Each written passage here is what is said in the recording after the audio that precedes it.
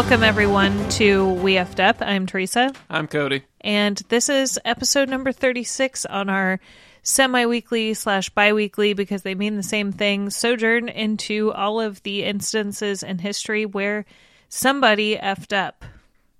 What are we talking about this time, Cody? Kind of similarly to last week, naval themed, but we're going to fast forward. Belly buttons? I don't mean the belly button. I mean as in ships, Navy ships. The Navy. During World War II. That's our topic for today, and a specific incident which may have affected the course of the war. In World War II? Yes. Has to do with the Navy? Yes. All right, I got it. So, a little bit of background. Piracy has existed for as long as trading via sea has existed. So, we have ancient accounts of, Roman pirates. Like, Julius Caesar was captured by pirates at one point. You know, we have pirates in the Indian Ocean. So we have numerous reports of pirates going all the way back since time immemorial. Okay. All right. Since we've had boats, we've had people stealing crap off of boats. Yes. Got it. But modern organized commerce raiding, which is, I guess you could say a fancier name for piracy, began in the early 16th century. I want to be called an organized commerce raider. That sounds like the zhuzhification of piracy. That's like modern, like... That's what you put on your resume.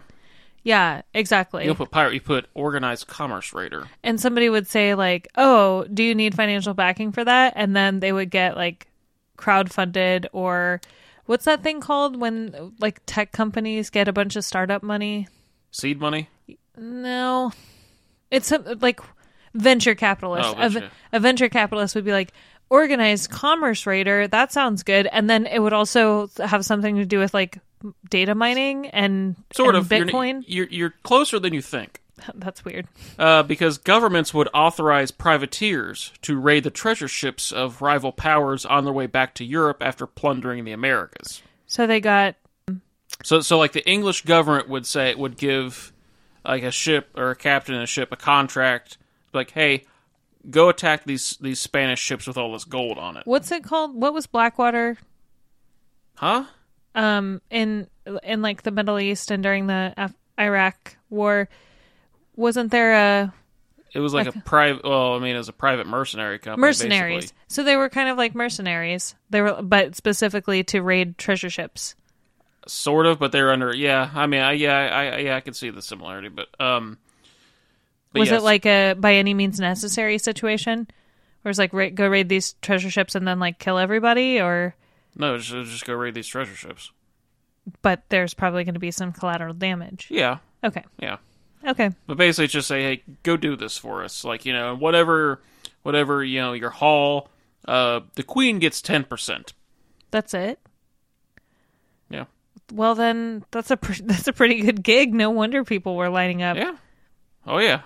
The Queen only takes 10% of whatever you raid, and then you get to just keep... that's split the booty. Yeah, that's still a crap ton of money for the Queen. Oh, yeah. And if you have enough people doing it, it just aggregates, so... What if they just took the whole ship? Well, then you would have nobody do it. What? You mean the Queen take the whole ship, or... No. I mean, like, the organized commerce raiders. Well, that's when they become pirates. Yeah. So? Then their own government is hunting them. Oh, so what you're saying is there's a fine line. Yes. Like the Queen was like, we will substantiate you raiding them. Yeah, so long as you give us our cut. And you don't take the boat. You can't take their boat. No, you could take the boat. You just have to give the Queen her 10th. Okay, but you just told me that then that crosses into piracy. If they do not give the Queen her 10th, then that is going to be piracy because the government is not going to support them. Those privateers, they would typically only be authorized during times of war. So, like, during the War of the Spanish Succession, England would be like, hey, go mess with these Spanish ships, I understand. I get where you're going with this, but this predicates the idea that you just keep a lot of treasure on ships in general, which seems like a pretty dangerous place to keep treasure. They were hauling it back to Spain from the Americas. Oh, okay. So they had already stolen it. So it was already stolen goods. It was in the process of being stolen. Okay. Because Europe doesn't naturally have that many gold in its palaces. Yeah. They had to get it from somewhere. So they were stealing it from the Central America. Yeah. And South taking America. it back. Stealing it from the New World. Yeah. As European powers spread out and began colonizing the world, sea trade increased exponentially. Mm-hmm. As technology progressed over the centuries, ships designed specifically for commerce raiding took to the seas. Schooners. So, like, before this, you would just have, like, a boat with a lot of guns on it. Not necessarily, designed for this specific purpose of raiding these other ships. Right.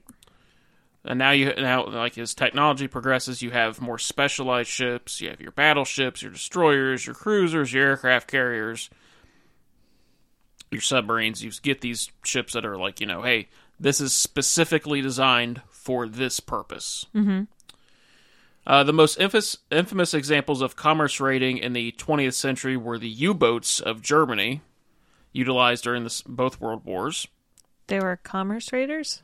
That's what they were used as a lot, because they would attack like the cargo convoys coming from North America to Europe, and they would sink the cargo ships. Oh, so to essentially try to starve out the British. Okay, so in this case, commerce raiding is not so much about stealing as destroying. Yeah, I mean, it could be either way. Okay. All right, I was going to say, like U-boats stealing stuff? I don't remember that. If the government, contracted you to go and do that, if your government contractor go out and do that to steal it, yes, they would prefer it be stolen so they could get their money, but if you sunk it, at least your enemy isn't getting it. In this instance, it's just sink it. But there were still surface ships, like not U-boats, that would be used for the same purpose, and they would steal stuff. Like, they would go raid the cargo ships. Okay. But there weren't as many of them as were U-boats, because U-boats were cheaper to produce and didn't take as much manpower, and they could be underwater. Yeah. So I think that's why I was confused. I was like, I thought that they were submarines. Yeah. Because U-boat stands for Unterseebooten. Yes. So, and I saw U-571, so I know everything about U-boats. See Das Boot? No. Oh. Did see the tunnel though, but unrelated to submarines. It is a German movie about World War II, I'm pretty sure. Watched it in a German class. So we watched it in German with German subtitles because we weren't allowed to watch it with English subtitles. That sounds horrible. No, it was good. It was a good learning experience. Sometimes I suck at languages, so that just sounds horrible to me. Well, you also weren't in German 3, so... I took German in college. Oh, okay. So, how much of it I've retained, it's a mystery. Anyway. You filled it all up with useless sports facts. They're not useless. One of these ships utilized by Nazi Germany during the Second World War was called the Atlantis. Okay. Now, the Atlantis, it began life as the cargo ship Goldenfels, entering service in December 1937, but shortly after the European part of the Second World War broke out in 1939, it was requisitioned as a commerce raider. Okay. And it was refitted and renamed the Atlantis, and it was launched in December 1939. Was it a boat or a submarine? It was a boat. Okay. Here, I actually have a it's picture of the it. Atlantis / pirate ship. Huh. It's actually smaller than I expected. Well, I mean, that's maybe not a great scale picture, but... All right, so the Atlantis pirate ship. Yes. Or pirate boat. What's the difference between a boat and a ship? Do I need to know that? There isn't really one. Do I need to know that for this episode? No. So I can call it a pirate ship. Because it's interesting, the delineation that we make between, pirates, because the motivation of a pirate would be Technically, they would be... because privateer isn't exactly the right term for it either. Because pirate is where you go and steal it basically for yourself. Right.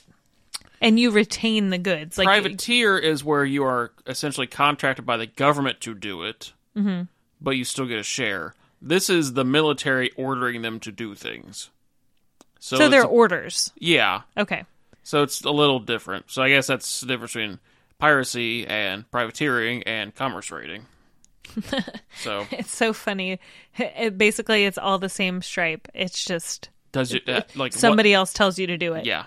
Like being on military orders, that means you work for the military and are under orders from the military, versus privateer is you work for the government, but you're not necessarily part of the military. Yeah, you're a private contractor. And being a pirate, you're self-employed. Yes.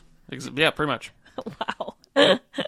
It's just funny. This is like, yeah, a lot of work that's all kind of going yeah, in the same direction.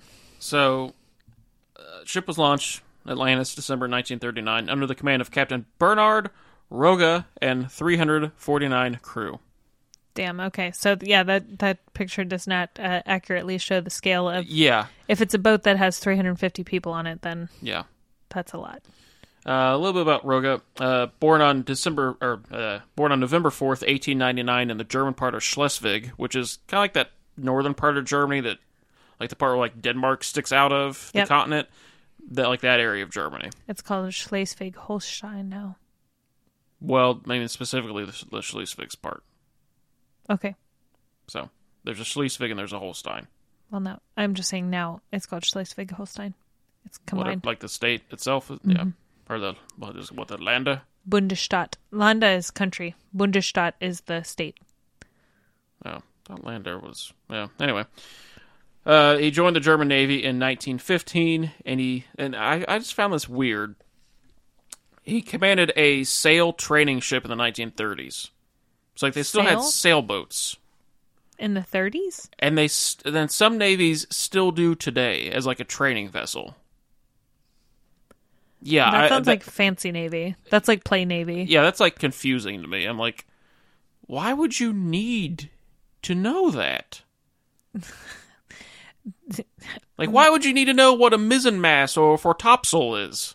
Maybe because they expected that they would potentially encounter sailboats and that they needed, like, if something were to happen, they needed to do it.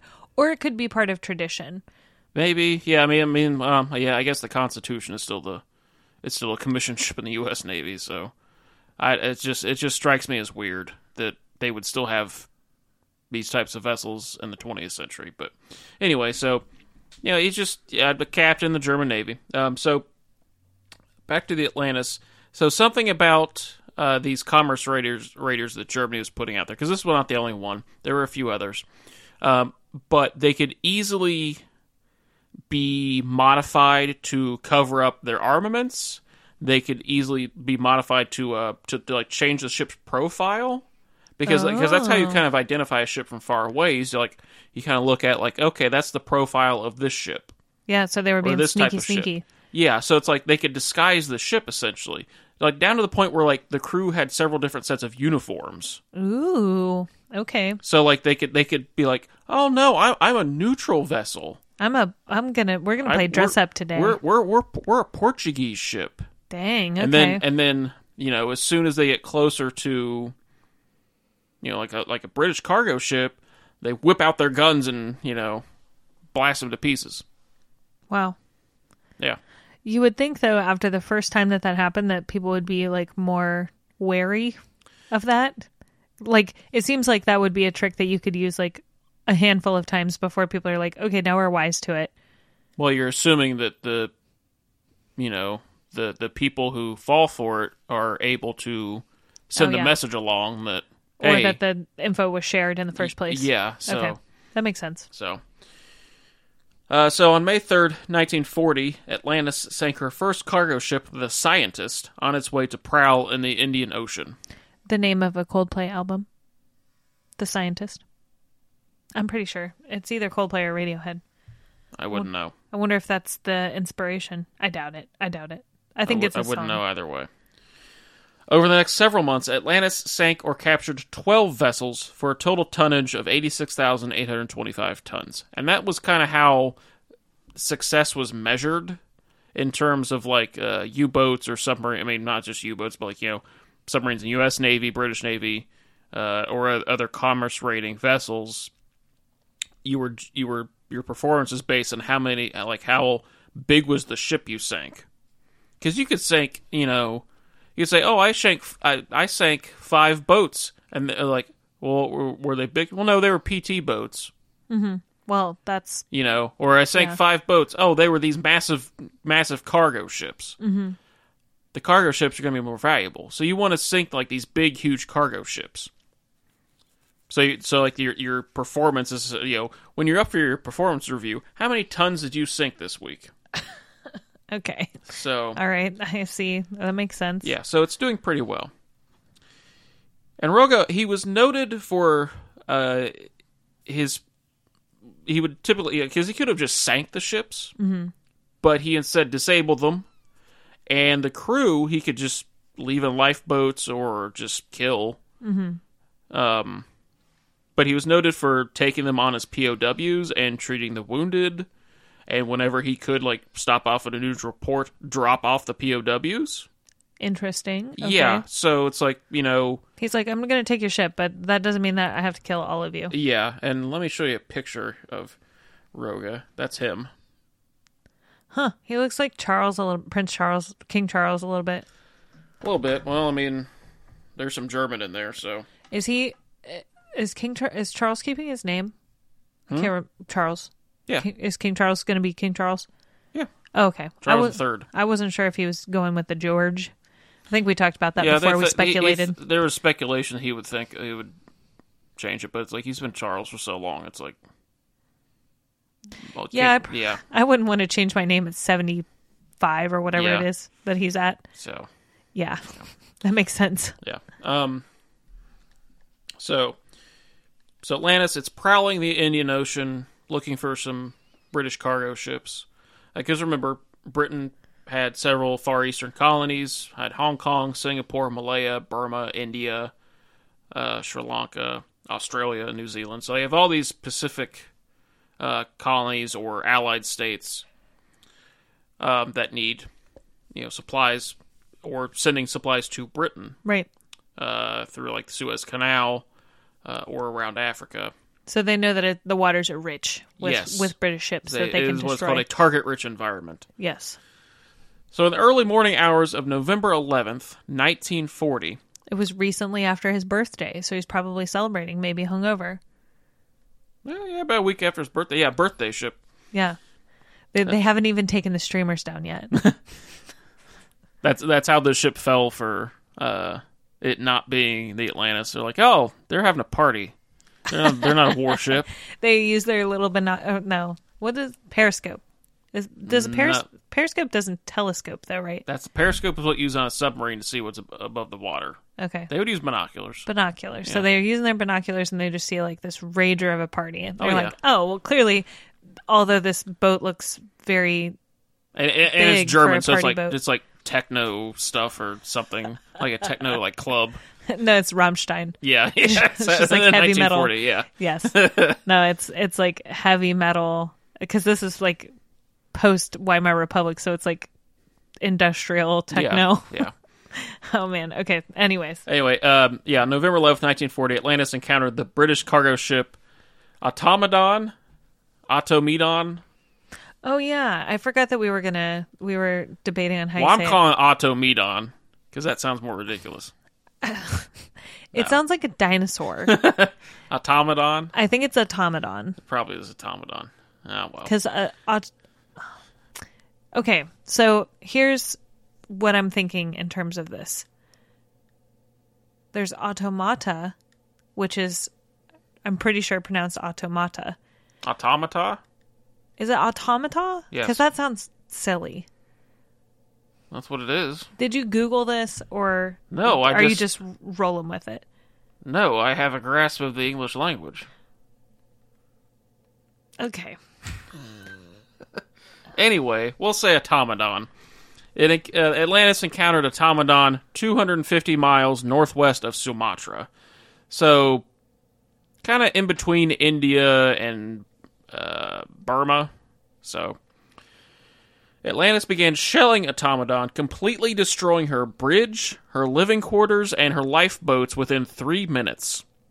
Rude. Yeah, so it's very precise. I mean, they've sunk several ships at this point, so they're good at their jobs. And this is a picture of the Automedon. So you see, like all these structures up here are all gone, basically. no. Yeah, so it's dead in the water. Like, I mean, its bridge is destroyed, so it can't really go anywhere. It can't call for help. Yeah, so it can't do it. It's dead in the water. Automedon. That's the Achilles charioteer. That's what it was named after. Is the charioteer of Achilles? So it makes sense why they would name it that. But they're really scraping the bottom of the barrel because I have never heard that. It's a British cargo ship. I mean, at this point, they're kind of running out of, like for example, like all the moons of Jupiter are supposed to be named after various like lovers of Zeus, but they find like such tiny little ones. It's like they're kind of running out of them. Yeah, they're like, look, we know Zeus was prolific. So he was not that prolific. So it's like, if it's like one random snippet of a story where one lover is mentioned, like, oh, name it after her. Oh man, she gets this mile-long moon. It's problematic in general. So, but anyway, so yeah, destroying the bridge, living quarters, lifeboats within 3 minutes. So it's dead in the water. Crew of Atlantis, they board Automedon and began transferring her crew and cargo to Atlantis. So like, all right. Now, Roga, he gave his crew 3 hours to do this, because it's like, you don't want to linger too long. If another ship comes across them, they'll be like, hey, what you doing over there? Yeah, that seems sketch. So, so it's like, there's a time limit on what they can do. It's like, all right, they gotta be quick. 3 hours, get all the people off, like whoever survived, the injured will treat their wounds, and whatever cargo you can get. Mm-hmm. So this is really like, kind of like old-fashioned piracy. Yeah. Just not... They just pirates. Give it a zhuzhed up name so that it's acceptable. Yes. And the government told them to do that. Yes. And then it's okay. So Automedon, it had a strong room where the passengers' valuables were kept. Of course. But the key had been lost when the bridge was destroyed, because again, all the command crew were wiped out. So, right. Or most of them. The ship's remaining officer had indicated as much to the Germans. So the Germans were like, okay, we only have 3 hours. We'll just bypass this, get what we can. Enter our F-upper. This is going to be one where person pops up and that's it. Okay. Violet Ferguson. Okay. She was one of the passengers on the Automedon. Okay. So, and she was just going from point A to point B, and she brought her luggage with her. I'm sorry, remind me, this is a passenger ship too? It's mostly a cargo ship. I mean, it'll still take some, like if it's going from X port to Y port, and they have some free cabin space, why not, Okay, all right, well... So its purpose was not a passenger ship. Okay. Don't think like Titanic or anything like that. Right, okay. Well, it's interesting that you say that, because I'm kind of just drawing on my Casablanca knowledge, and that was something where a lot of the people in Casablanca were trying to like get on cargo vessels so that they could get out safely. So I was just thinking about that, and I was like, wait, I thought this was... I thought it was a cargo ship, but yeah. I get it. Okay. There are people on here as well. And so it makes it even more crappy that they blew it up. Yeah. Okay. Casablanca. Overrated. Okay, according to you, I feel like you should watch it again. With all of the appreciation that you have for cinema and also your love of World War II, I feel like you should watch it. I wouldn't say I love World War. I wouldn't say I love war. Your love of the historiography of World War II, to be more accurate then. Yeah, okay. Give it another shot. Just one more shot. It's only an hour and 45 minutes. It's actually very good. I feel like you should give it another shot, especially because the last time you watched it, you were young. Maybe. Anyway. As somebody who watched Citizen Kane, and I hate Citizen Kane, but I really appreciate and love Casablanca. And I know that you also hate Citizen Kane, and you're saying that you hate Casablanca. I don't hate Citizen Kane. You should give it another shot. What do you think I hated Citizen Kane for? I thought we had a trash talking session about Orson Welles. No, I like Orson Welles. Okay. Or his body of work, anyway. Okay. Well, I'm just saying. We probably talked trash about somebody else. I think that similar. I think you should give Casablanca another shot. Maybe. Anyway, so Violet Ferguson, passenger on the ship. Her luggage. Mm-hmm. I kind of have an image of this in my head, how this went down. She insists that the Germans also retrieve her valued tea set from the strong room. Oh, right. I remember you told me that there's tea. Okay. If these Germans, members of the military, mind you, they're on a deadline. They only have a certain amount of time to get everyone off the ship, get as much cargo as they can. They now have to spend time breaking into this strong room because the key is lost.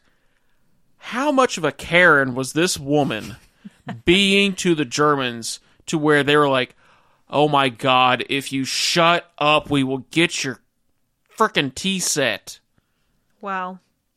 She must have been the biggest of Karens. Like, I worked for far too many years in a fast food restaurant. You can say McDonald's. It's okay. I just saw a commercial that said 1 in 8 people have worked at a McDonald's. So it's okay to say McDonald's. I worked there and spent a number of years as a manager.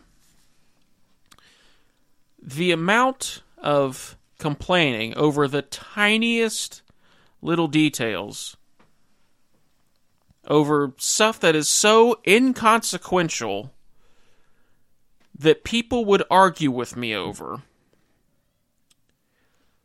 I have a very good sense of how much of a Karen this woman was being.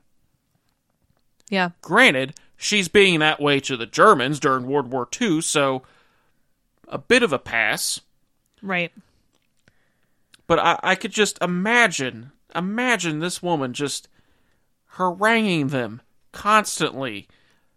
I need my tea set. Please, give me my tea set. That, I'm going to cut that out, and I'm going to copy it, and I'm going to make that my ringtone. Every time I get a text message, it's just going to be Cody, please give me my tea set. Sure, fine, whatever. Or I'm going to tag it on to every single episode that we do after this. Whatever floats your boat. At the very end, it's just going to say, please give me my tea set. Whatever floats your boat. But God, Yeah, this lady was clearly being a total stick in the mud. It could also be that she refused to leave, and knowing that the captain, Riga, oh yeah, I is that could what totally, you say? Captain Roga. Roga, he didn't want to hurt anybody, yeah. And this lady was just being hysterical. So they were like, he gave the order, okay, go and try and get her tea set, yeah. And then they just took it to an extreme, yeah, because they'd have to probably have to use a welder to get into it, probably. Or it's like, I could just see her standing just like a cross-armed, squinty-eyed, but she's never gonna listen to this. I have an Aunt Cindy. Oh my gosh, this is gonna get back. And to me I somehow. have seen her complain about people before, and this is kind of the face that I'm the expression I'm getting from this woman, just like sour-mouthed, an old sourpuss.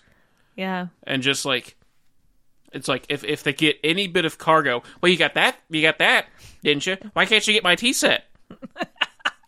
You got that one. Oh, well, come on, John. Oh my God, his name's John. That's a family inside joke. His name's John. Yeah. His name's Captain Riga. Roga. Sorry, I keep saying Riga. His name's Bernard.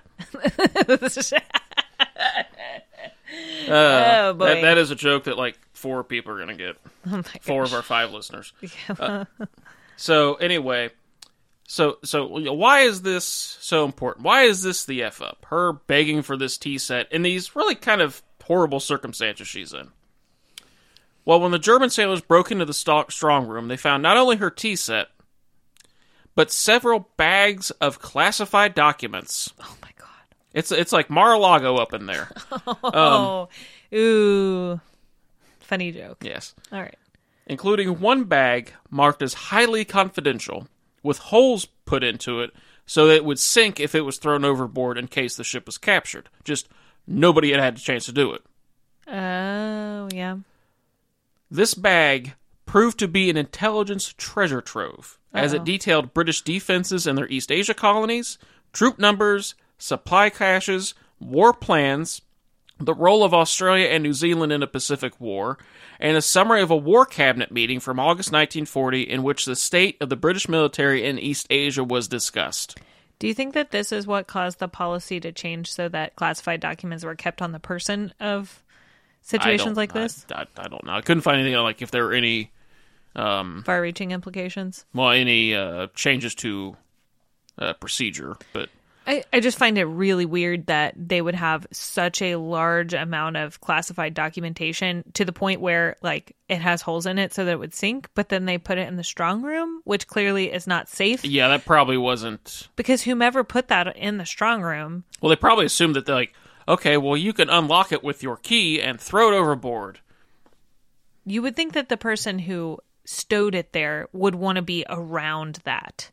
Maybe they were, and they just got killed. Oh, that's possible. But anyways. Yeah, so, and once the cargo and the passengers were taken off the ship, Roga ordered the scuttling of the automaton and departed from the area. What's a scuttling? It's where you kind of intentionally sink a ship. Oh, okay. So they were like, and they took all the documents and they were like, sink the ship. Yes. Okay.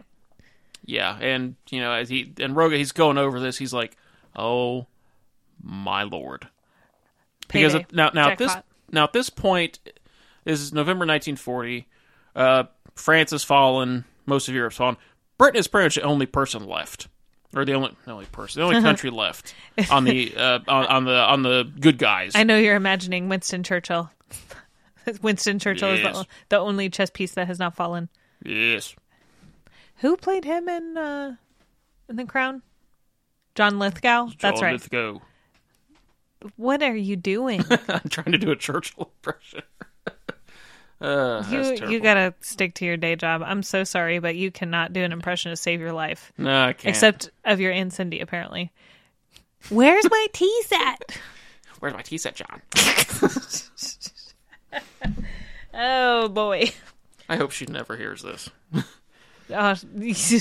You'll know. You will know if she listens. I will know. Yeah. I think that this might be a deep cut, though. Yeah. So, that's fine. So anyway, the following day, November 12th, Roga rendezvoused with... Now, this is a captured Norwegian ship that they'd captured, like, before. And he'd put some of his crew on there to just... Sail it around? Yeah, kind of like take the ship or maybe kind of do some false flag type of stuff. Okay. It looks like Old Jacob. I imagine it's probably Ole Jacob. Oh, is it O-L-E? Yes. Ole Jacob. Yeah, probably. It looks like Old Jacob. So I'm going to call it Old Jacob. Oh, my God. Ole Jacob. Okay. He rendezvoused with Old Jacob, a previously captured Norwegian ship, and ordered its commander to turn over the intelligence trove to the German naval attaché in Tokyo. For somebody who is so crazy about how you pronounce words, you really throw caution to the wind when it comes to foreign languages. You gotta say it right. You gotta say it right. And then you just, Old Jacob. That's what it looks like. Okay. And Ole Jacob, there. Ole Jacob, right. Thank you. Also at this point, remember, Japan is not really... They're only fighting China at this point. Okay. Which is kind of like why I've never liked the fact that, you know, we always say, oh, World War II began in September 1939 when the Germans invaded Poland. Blah, blah, blah. Well, Japan had been fighting China since 1937. So it's like really kind of cutting off Southeast Asia.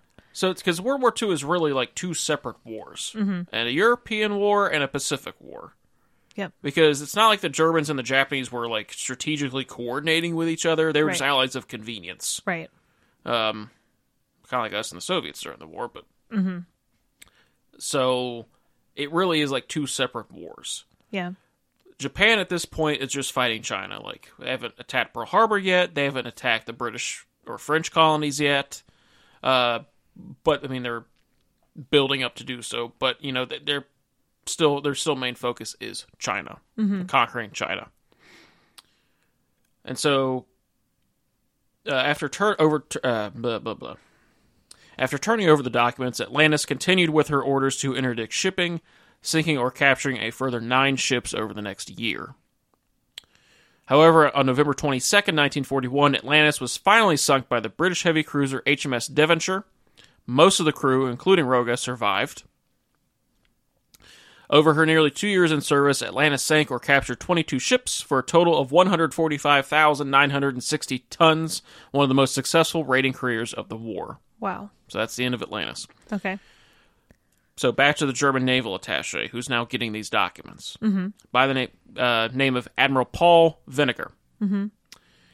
Once he obtained that intelligence, he sent it on to Berlin via the Trans-Siberian Railway across what was then Soviet Union, because Germany and Soviet Union weren't at war yet. Right. So remember, this is November 1940.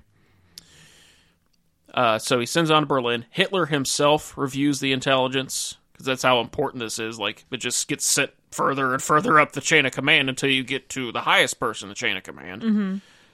So he reviews it, and he orders it. He realizes, oh, this is some important stuff. This is hot coffee. Yes. We got to handle it with care. Yes. He orders it copied, and he also sends a copy to the Japanese government.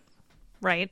So basically, it went to Japan, to Germany, and then back to Japan, who were just utterly thrilled. Because this is basically just showing the weakness of the British in the Far East. And they're like, well, we can take advantage of this. Vinegar later dined with Vice Admiral Nobutake Kondo, who, quote, repeatedly expressed to me how valuable the information contained in the War Cabinet Memorandum was for the Navy. Such a significant weakening of the British Empire could not have been identified from outward appearances, end quote. Wow. Okay. So this tells the Japanese, hey, the British aren't all cracked. They're not cracked up as... I can't... You lost it. I did lose it. The British are not cracked. The British aren't all they are cracked up to be. Yeah, that's what I said. Yep. Japanese historian Eiji Seki said, quote, in time, this gift from Hitler would have the effect of hastening the Japanese military to war, wow. End quote. Admiral Isoroku Yamamoto, the architect of the sneak attack on Pearl Harbor, was convinced that the British Navy was too weak in Asia to assist the U.S. Navy, and so plans to preemptively attack the United States were accelerated. I see. So they were like, the British right now are not a threat. Yeah, so it's like... Let's go after the Americans. Because they were hesitant because, like, well, we can't take on the British and the Americans at the same time. And now they're like, no big deal. All we have to do is take on the Americans, and we can maybe not defeat them, but force them into negotiations. The British are not a worry until they make the first move, then we can decimate them. The British are a little distracted at the time. Right, so, right. On December 8th, 1941, in conjunction with the attack on Pearl Harbor, which... It is the same day because the international dateline. Right. Japan invaded Thailand, Guam, and the British possession of Hong Kong, with assaults on the Philippines and the British possessions of Burma, Singapore, and Malaya, which would follow later in the month. Okay. In recognition of the significance of the intelligence, the Japanese government awarded Roga with an ornate katana in April 1943. This was only the third such award that Japan gave to Germans during the war. The other two being Hermann Goering and Erwin Rommel. Oh, boy. So, like, the head of the Luftwaffe. Right. And Germany's probably most successful field commander. Right. And then this captain. Wow. This commerce rating captain. Jeez, he's like, I didn't even mean to. Yeah, which shows you the magnitude of the importance of this intelligence cache. Man, she just needed her tea set. Yep. God. By the end of the war, Roga had been promoted to vice admiral. Like you do. Yeah. He was one of the few flag officers not to be arrested after the war, largely on the testimony of the POWs he had captured. Wow. Because they were like, this guy, he treated us well. Armstrong White, one of the captains of one of the vessels that the Atlantis had sank, said, quote, of Roga, quote, his treatment of prisoners left respect instead of hatred. Man, that is that's like such a tangled web right there. Yeah. Because you're like, this man was a part of maybe one of the most evil, like just downright evil military forces in the entire, like in the history of the world. Yeah. But this one guy like treated people with respect. And so they're like, well, he's not so bad. But then like also how many people did the intelligence that he gave to the German government? Yeah, how many did that kill? Yeah, how many did that kill? And also people like Roga are like these frickin' fascist nut jobs who want to point to like, oh well, look, like, it wasn't the actual military, Right. It was just the SS. Not all Germans the clean Wehrmacht crap theory, which exactly. like, oh no, they were fine. No, they committed some massacres. They did some war crimes. Yeah. So don't 20 million, or wait, 22 million people who were killed during the course something of... like, I mean, there's wide estimates, but... And like 9 million Jewish people. So 6 million Jewish people. Was it 6 million Jews and then 3 million other... I think so. I don't remember the numbers offhand. I remember the 6 million more than anything. But so it's so tangled. Like, okay, you can point to this guy and say, like, okay, his specific actions... He treated us fine when he captured us and sank our ship. That part as, as a part of... Yeah. He killed my first officer, but... Right, exactly. Or him and his crew did, but... He really didn't... He wasn't even seeking those documents. Like, he had no knowledge that those were on the ship. No. He had no idea. It just so happened that he did, and that he broke into that safe room that initially they weren't even going to bother with. Yep. Yeah. In 1957, because, of course, pretty much the entire German military was disbanded after the war, but in 1957, he rejoins the West German Navy with the rank of Rear Admiral, commanding NATO forces in northern Germany and Denmark. So he goes from being on the side of the Nazis during the Second World War to being one of the guys, like, top NATO guys. What the F? Yeah. Okay, so... Oh my God. Maybe he just really, really wanted to be a part of the Navy. He just loved being on a ship. Or the West Germans are probably, like, looking around like, we don't have any experienced naval dudes. Yeah. And this guy's really, really good at interception. Because I think this is 1957. I think West Germany was formed in 1955 once the Allied occupation was over, if I remember correctly. So it's like they were probably still like building up their navy, looking around, be like, we don't have any experienced Navy guys who weren't super terrible. Navy, ship. Like we got Durrant sitting over there, but yeah, he sat in prison for some war crimes, so we can't use him. So that's not going to be a good face for NATO. Yeah. So how about the guy who got the katana guy? How about that guy? Everybody likes him. He's like, yeah. So, but cleaning his katana. Yeah. He only serves again for 5 more years. He retires in 1962, and dies in 1982. Or wait a minute. I think I have that wrong in my notes. No, I don't. Never mind. Yeah, he dies on June 29th, 1982 in Rheinbeck, Germany. Jeez. Yeah. And Violet Ferguson, our F-upper, she's had to have her T set. She died in 2003 at age 96. Oh my gosh. Likely unaware of the role she played in the war. Oh my goodness. I couldn't find a picture of her. You can't really, because she's just very obscure. So, if you could turn back time, would you go and turn back time? No. Run away. Okay, stop. If you could turn back time, would you go back to Violet, but pre her death, and be like, listen, I know that you didn't know this, but you probably turned the course of the war. Maybe like she died because somebody did tell her that. No, she was like 90-something. She wasn't aware of that big reality. Of a shock to the system. She'd be like, what?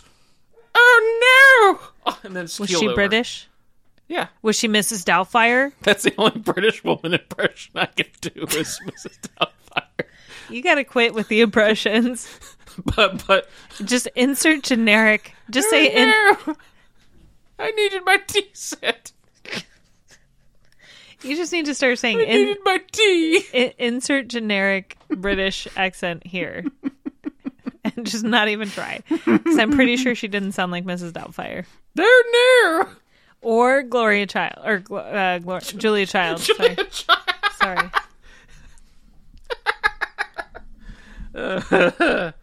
Oh, you made me laugh for once. Anyway. Sources for this. James Duffy, Hitler's Secret Pirate Fleet, from 2005. Stephen Robinson, False Flags, from 2016.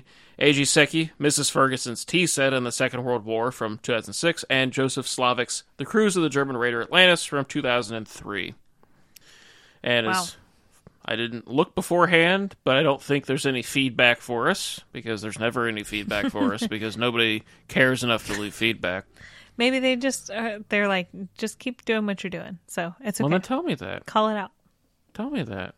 Please. I want to hear from you. That takes work. It's fine. You don't like work either. Do you put feedback on every single podcast that you listen to? Yes. Are you serious? Yes. Show me.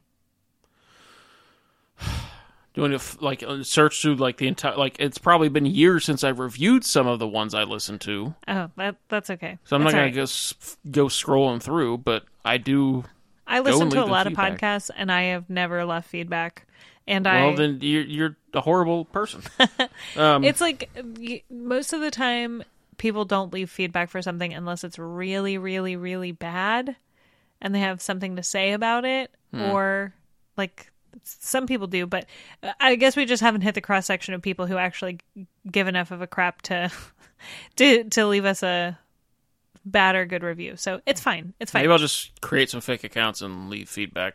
That sounds like a lot of work. I'll Kevin Durant that shit. No. Anyway, What does that mean? Who's Kevin Durant? he's a basketball player.